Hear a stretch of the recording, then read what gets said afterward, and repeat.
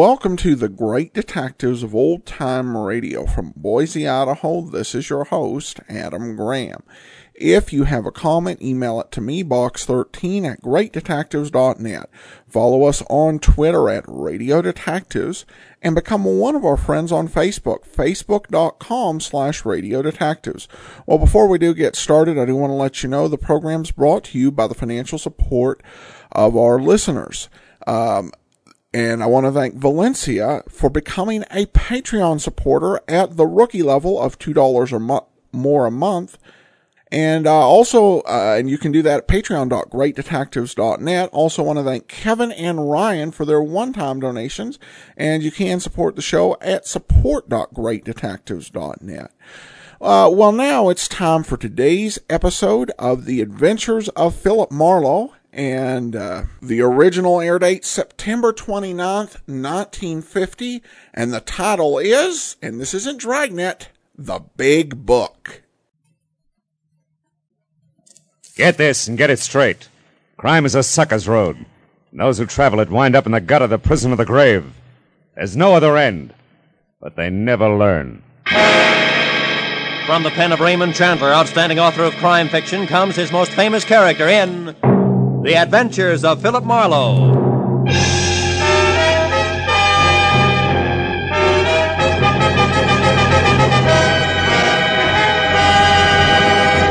Now, with Gerald Moore, starred as Philip Marlowe, we bring you tonight's story, The Big Book.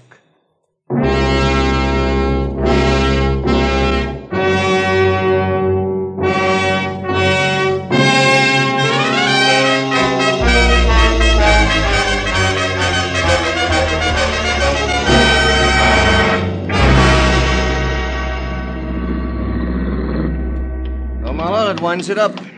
Boys got him in the wagon without any trouble, thanks to you. Oh, you don't have your car here, do you, Phil? No, Lieutenant, and I haven't had lunch either. Maybe the police department feels obligated on both counts, huh? Maybe. Get in, Phil. Mooney, some good restaurant before headquarters, huh? Check, Lieutenant. How are you, Mr. Marlowe? Hungry, Mooney. Okay, Mr. Marlowe. I know a good spaghetti place. Unit 18A, a dead body at number 11 West Main Street. Reported as suicide. Investigate. Your call, Matthew? Unit 18A, No, that's a specific unit. A dead body at number 11 West Main Street. 11 West Reported Main. as suicide. It's only around the corner, isn't it, Mooney? Investigate. That's right, Lieutenant. Might save us a trip back here later, huh? Yeah. Marlowe, lunch will be a little late. Let's go, Mooney.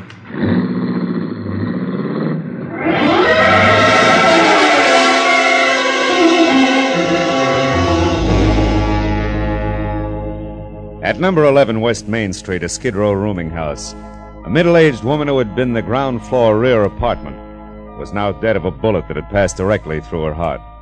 A shabby, cramped room was packed tight with a dozen different stale smells, and the naked light bulb dangled from a cracked plaster ceiling. The dead woman lay in the middle of the floor. She looked about 45, had gray-black hair, and wore a cheap cotton dress under a faded, moth-eaten man's sweater. Up to there, she belonged to the backdrop. But beyond that, someplace in the deeply etched beauty of her face, the studied neatness of her hairdo, there was something vague and disturbing that made the whole picture slightly lopsided, like a cheerful tie on an undertaker. 10 minutes later, when I was out in the hall listening to Mooney run down the routine facts for Lieutenant Matthews, that something was still with me, bothering me, the way a half-remembered dream does when you're shaving the next morning. Lived here 5 years now. Came from the east, and according to the landlord, has no close friends or relatives in the city. Also, the bullet was fired at point-blank range. Uh-huh. Anything on the gun that was next to her? Not yet, Lieutenant. It was her fingerprints only. Looks like it's strictly pawn shop stuff. Serial numbers filed off, cheap make, etc. Yeah. Deputy coroner says she died about 10 or 10:30 this morning. Yeah. Along about that same time, the landlord says he saw a flashy black car parked in the alley outside, where people never park. Spiffy convertible. Was gone after he heard the shot, he thinks. Did you get the license number, Mooney? No, Mr. Marlowe, he got nothing. Oh. All we have on it so far is a fresh tire tread in the mud. It's a 750-15, pretty good shape. Uh-huh. And that is it, huh? Just about. The landlord thinks that the deceased was an actress way back from little remarks she made. That's about all. I still got one neighbor to check, though. Okay, Mooney. Let me know. Right, Lieutenant. Now, Marlowe, looks like I have to stand you up on that lunch date. Sorry. I'm not so hungry anymore. I'll see you around, Matthews. On the way out, I told myself three things. One, aside from the fact that we belonged to the same fraternity laughingly called mankind, Jane Temple was nothing to me. Two, a lot of beautiful girls turn out to be beautiful women. And three, if the black convertible meant anything at all, the police would figure it out by themselves. They came well equipped for the job.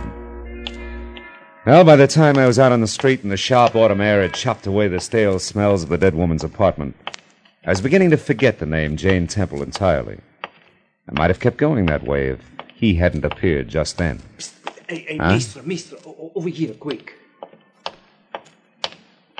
Mister, you're not a policeman. You're a reporter for the newspaper, no? What makes you say that? Well, I see you go in there with the police, the plainclothes detective man, and nobody salute to you. The ones in uniform, I mean. So maybe you're a reporter, huh? Maybe. Why? Well, I can tell you here. Come to my shop in 15 minutes. I don't want people to see us together now. Come to the shoemaker place across the street and down the stairs. Andrew Nodell. Yeah, but why, Mr. Nodella? What do you want a reporter for? What's it about? The fine lady who just died, Mrs. Jane Temple. Goodbye, mister.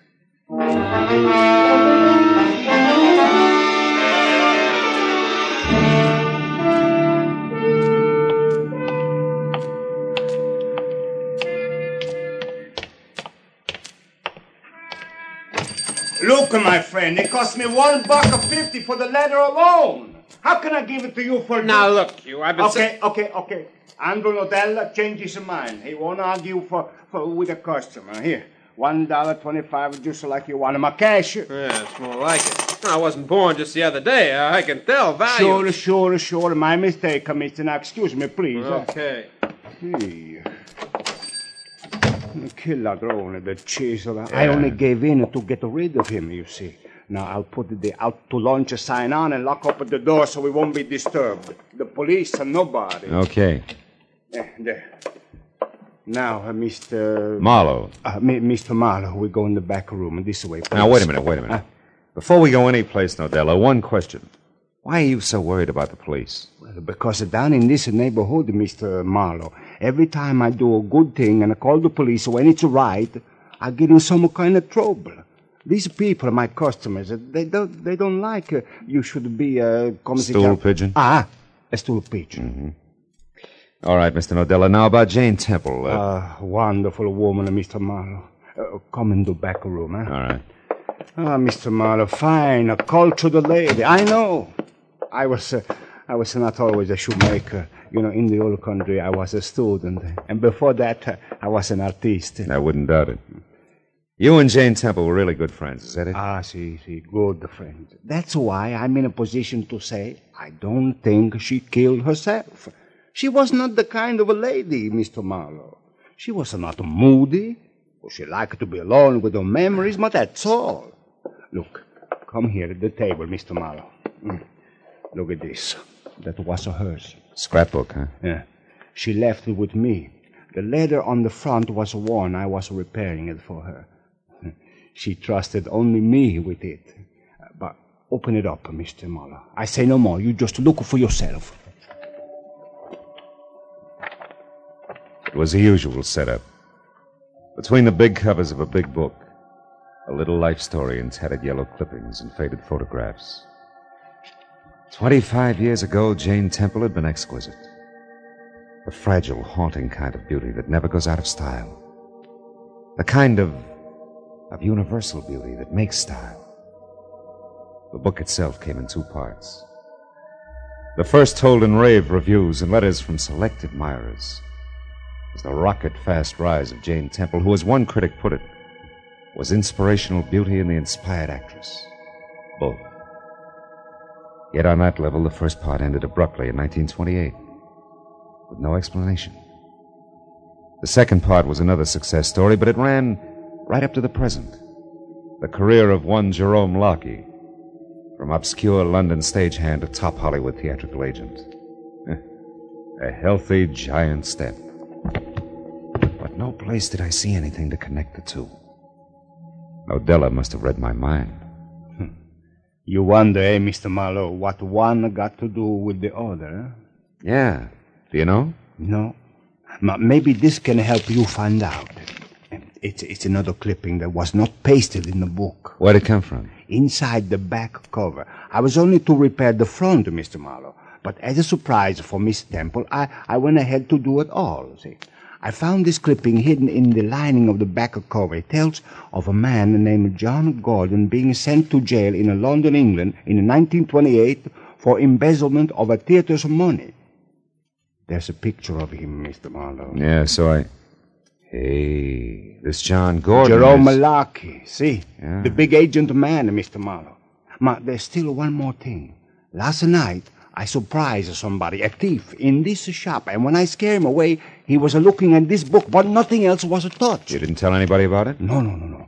I was going to tell Mr. Temple, but, well, Mr. Marlowe, everything I say to you, everything I show you here, am I crazy or does it mean only one thing? Jerome Malachi killed the wonderful Mr. Temple to keep a secret. Well, it's possible. But also, Nodella, Miss Temple may not be so wonderful at that. You know, people don't kill to keep secrets. They kill to keep secrets from getting out. That's called blackmail. No, Mr. Marlowe, not to Mr. Temple. I don't believe that. And I don't believe that you do either. I don't want to. Well, I'll see what I can find out. Mr. Marlowe, you tell me before you tell your paper.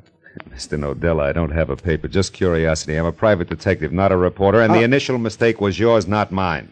So don't get mad about it. What? A private detective? Mr. Marlowe, who you working for? Right now, Mr. Nodella? I'd say the late Jane Temple. Goodbye.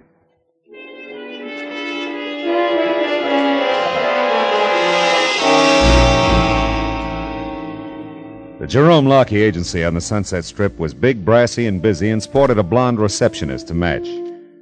After I gave her my card and we exchanged frosty smiles, she waved me into a seat. I tried it for 15 minutes, and then I began to get itchy. But compared to the dapper gray at the Temple's gentleman sitting next to me, that was a mild reaction. He was one of those heavy-handed character actors you remember by face, never by name. Jerome Lockey's office? No, he's not in now. Mr. Jerome Lockey certainly has an exaggerated impression of his own importance. Been here a while, huh? Quite a while, sir. Much too long a while. Young lady, please tell Mr. Lockey that Elliot Monroe could wait no longer. I'll see him at his home this evening. I have several studio calls to make this afternoon. Good day. Good day, Mr. Monroe. Studio calls. Yes? Mr. Monroe couldn't wait, Mr. Lockey. He said he'd see you at your home tonight, sir. My tough luck. Anyone else, Madge? Only that New York call, sir. I'm still trying to get it. I'll put it right through the moment it comes in. Oh, yes. Mr. Philip Marlowe, a private investigator. A private investigator? Is it important? I think so, Mr. Lockey. It's as important as Jane Temple. Jane? What about Jane Temple? She's dead, Mr. Lockey. A bullet through her heart. No. Madge. Yes, sir? Bring Mr. Marlowe right in. Yes, sir. Right this way, Mr. Marlowe. Thank you.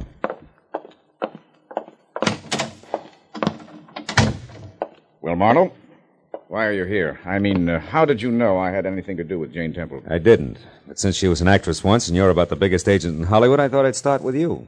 Start what, Mr. Marlowe? Start finding out why she committed suicide, Mr. Lockey.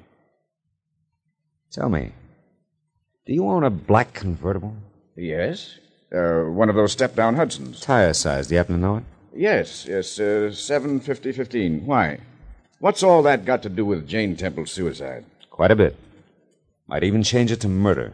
Jane Temple murdered? By whom? Someone who'd profit, Mr. Lockey. Any idea who that could be? Not the slightest. Okay. Thanks for your trouble. And, good afternoon. Wait. Hold it, Mr. Marlowe. Huh? I'd like to talk with you some more.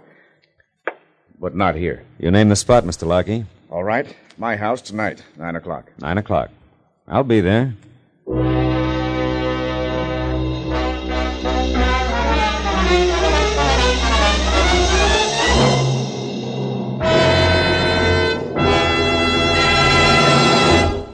In just a moment, the second act of Philip Marlowe. But first, our armed forces are mighty busy these days. They're conducting the United Nations police action in Korea. They're patrolling the occupied countries. They're standing ready for national defense. and at the same time, they're doing important scientific research. With so many varied duties, the armed forces need more men. Men with brains and ability who can be trained as highly efficient specialists. Men who want to be the leaders of tomorrow. Inquire at your nearest recruiting office about the opportunities open to you in America's armed forces, the world's greatest power for peace. Now with our star, Gerald Moore, the second act of Philip Marlowe, and tonight's story, The Big Book.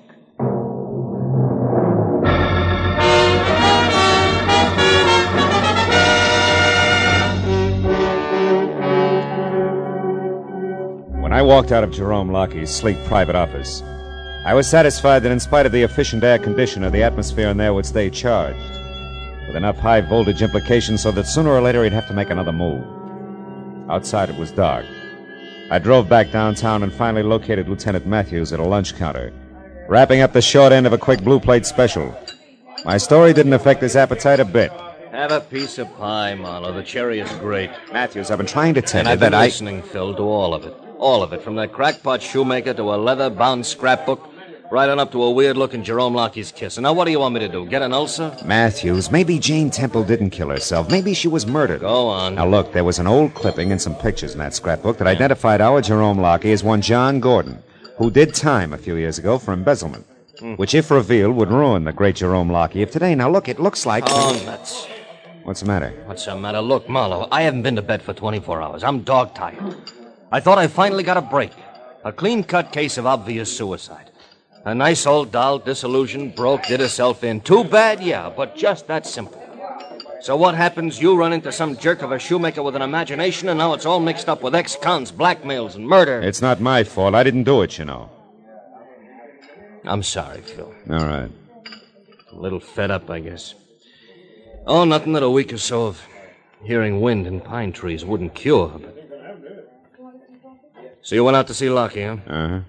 Where'd you leave it? Hanging in midair. Made a date with him for later tonight at his house. You think you did it? Who knows? I saved my Sunday punch, his real name being Gordon, that is. Maybe when I spring that, it'll jar something loose, huh? Maybe. Oh, by the way, did you meet Mrs. Lockie? Not yet. Why? Nothing in particular. Good-looking blonde I saw once in the Beverly Hills station. Some beef about a collision. She impressed me as being a pretty tough fighter in the clinches, that's all. Just a thought. Yeah, finish your pie, Matthews. Yeah. You want to follow this through on your own, Phil? Yeah, if you don't mind. You see, I've gone this far, and, well, there was something about Jane Temple that, I don't know, it showed, even down there in that dump. Yeah. That's what I mean, Phil. I gotta get out under the pine trees for a spell, so. Keep me posted, huh?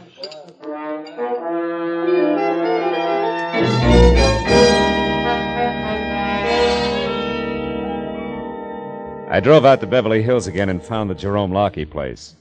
It was a close-to-the-ground model that at first glance looked like a cozy little cottage. Second glance, however, showed the other two wings, 15 or 20 ultra-modern rooms that rambled over 2 acres of gently rolling real estate. The door was answered by a close-cropped blonde and tailored black, who already today had the tapered, taut look of tomorrow. Yes? I'm Philip Marlowe. Is Mr. Lockheed here? Oh, yes. Come in, Mr. Marlowe. I'm Vivian, Jerry's wife. Oh? Jerry's expecting you. He'll be right out. He asked me to look after you for a few minutes. Do you mind? On the contrary. I was in the middle of a whiskey and water. Johnny Walker. Like one? Thanks. Too bad about Jerry's old friend, Jane Temple, huh? Yes. Yes, it was a perfectly horrible thing. Jerry's very upset about it, you know. It must be awful to fall so far. Yeah. The top is awful high. Did you know her? Only by reputation. What do you suppose happens to a person like that? I mean, you'd think they'd try to climb back out of the squalor. Yeah, you'd think so. Like Jerry did. That's right. He deserves a lot of credit. Things must have been tough after he got out. Yes. Yes, they were. Why, when he got out of the production end of show business, he was flat broke. He lost a fortune that way. He's told me about it. How he had to start all over again from the bottom. So I understand. Here's your drink, Mr. Marlowe. Oh, thanks, Vivian. Thanks a lot. You know, Mr. Marlowe, it really is a long, hard struggle to make it up from the bottom, especially a second time. The third time, it might be impossible, don't you think? Yeah. And when you're up there, the fight's even rougher, isn't it? Yes. Yes, it is. Sometimes a person would... Oh, looks like you have another visitor. What? Coming up the walk outside. Oh, that's Elliot Monroe. He's always popping in here at odd times, usually to borrow something.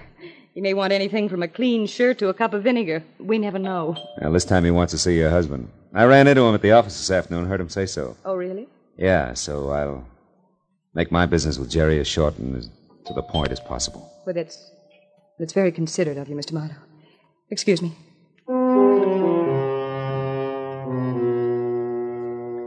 I heard Mrs. Vivian Lockie receive the load of ham at the front door, and a second later I heard my name called from the hall behind me.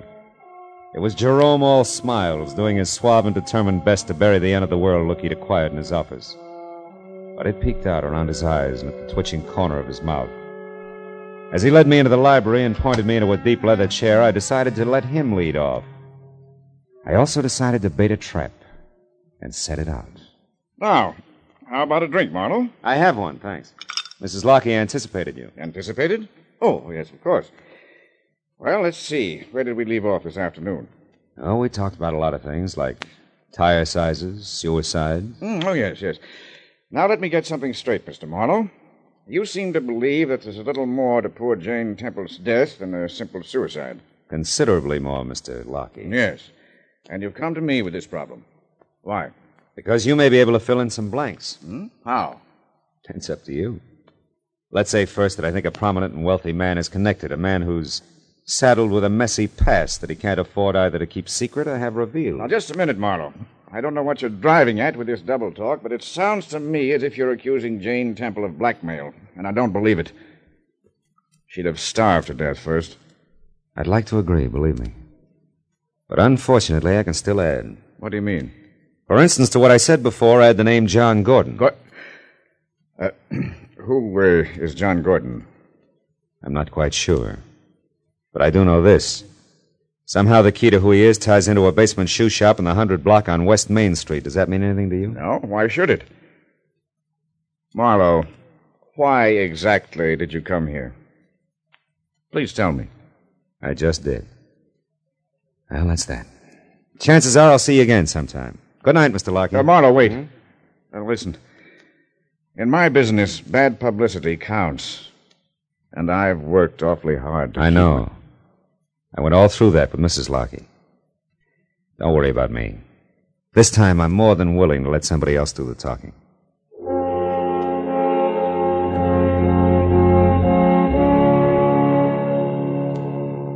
When I walked out on Lockie for the second time, things still didn't add up right. Something was missing. In the hall, I passed Elliot Monroe, hanging onto a glass of scotch like it was a streetcar strap. And at the door, Mrs. Lockie ushered me out with a frigid, unsmiling nod. I drove slowly all the way to Main Street, and when I was parked and walking toward Nadella's shoe shop, I began to doubt that the trap I'd set was going to catch anything. Until a long black convertible turned the corner behind me. I ducked into a doorway and waited. It was Jerome Lockie's car, all right. He almost stopped in front of the shoe shop, but suddenly lurched ahead and disappeared around the corner, away from what turned out to be a cop, pounding the beat.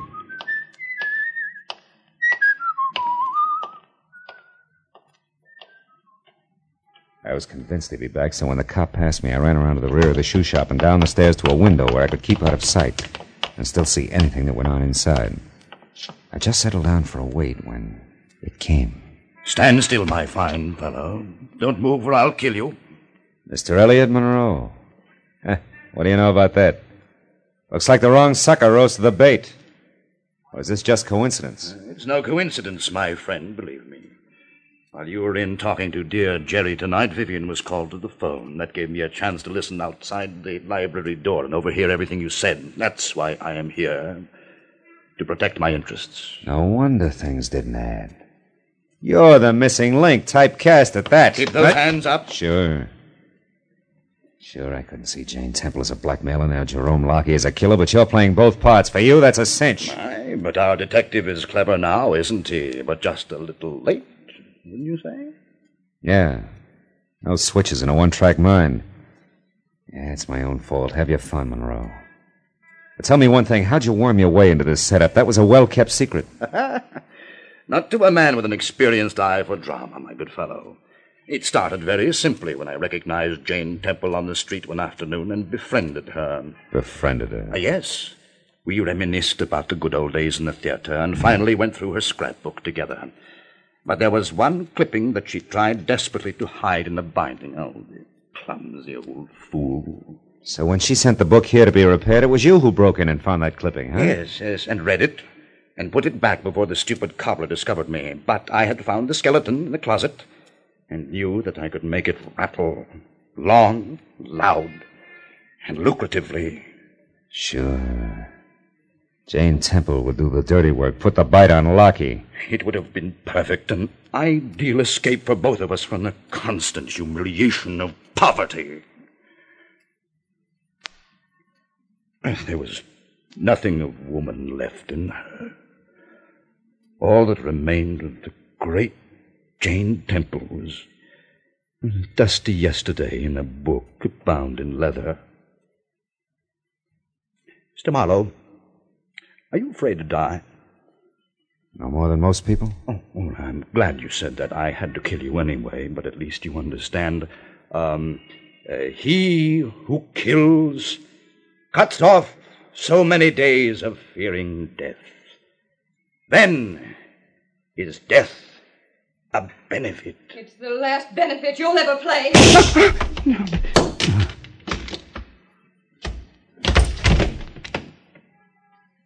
Poor crazy clown.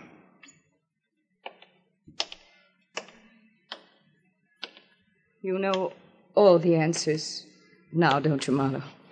The whole story. Yes, Vivian. All except how you showed up here when you did. I had to. You see, I've always known about Jerry's past. He told me about it before we were married. I knew that was why you came to see him tonight, and when I saw Elliot there listening at the library door, I realized that he must have known too. When he left the house, I followed him. Got here in time to save my life. To be honest, Marlowe, that was incidental. I got here in time to save my life. I hope. Well, just the same, I'm going to return the favor when the police get here. You mean you... I mean there are a lot of things that belong in a dead woman's leather-bound book of memories. No place else. I'm going to do my best to help you and Jerry keep them there. Oh. Thanks, mister.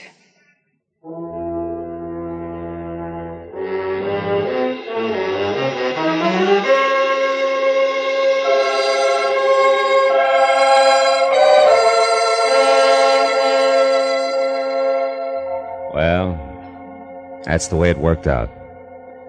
One policeman named Matthews got the whole story, but only half of what he found out was entered in the police records.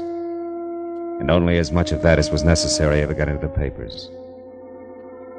2 days later, when Jane Temple's funeral was held, it didn't even make the back page.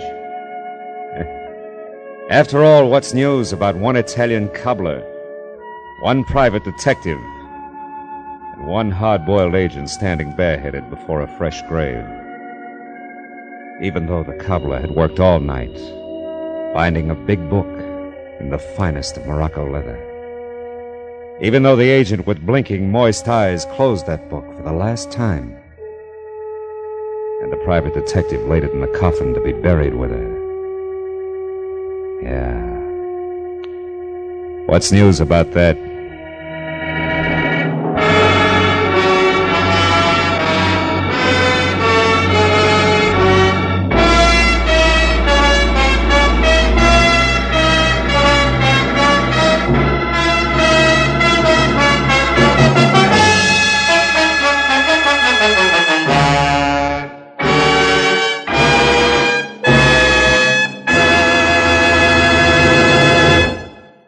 The Adventures of Philip Marlowe, bringing you Raymond Chandler's most famous character, star Gerald Moore, are produced and directed by Norman MacDonald and written for radio by Robert Mitchell and Gene Levitt. Featured in the cast were Jack Crucian, Bud Whittam, Jay Novello, Lynn Allen, John Daner, and Ted Von Eltz. Detective Lieutenant Matthews is played by Larry Dobkin. The special music is composed and conducted by Richard Orant. This is Roy Rowan speaking. This is CBS, the Columbia Broadcasting System.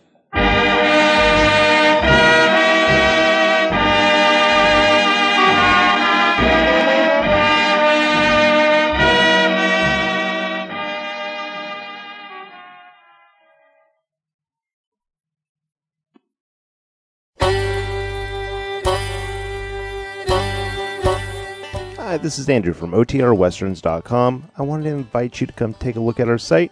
We stream live OTR Westerns 24 hours a day, 7 days a week, along with putting out podcasts of old-time radio westerns. Check us out at OTRWesterns.com. You're listening to The Great Detectives of Old Time Radio with Adam Graham. Now let's get back into the show.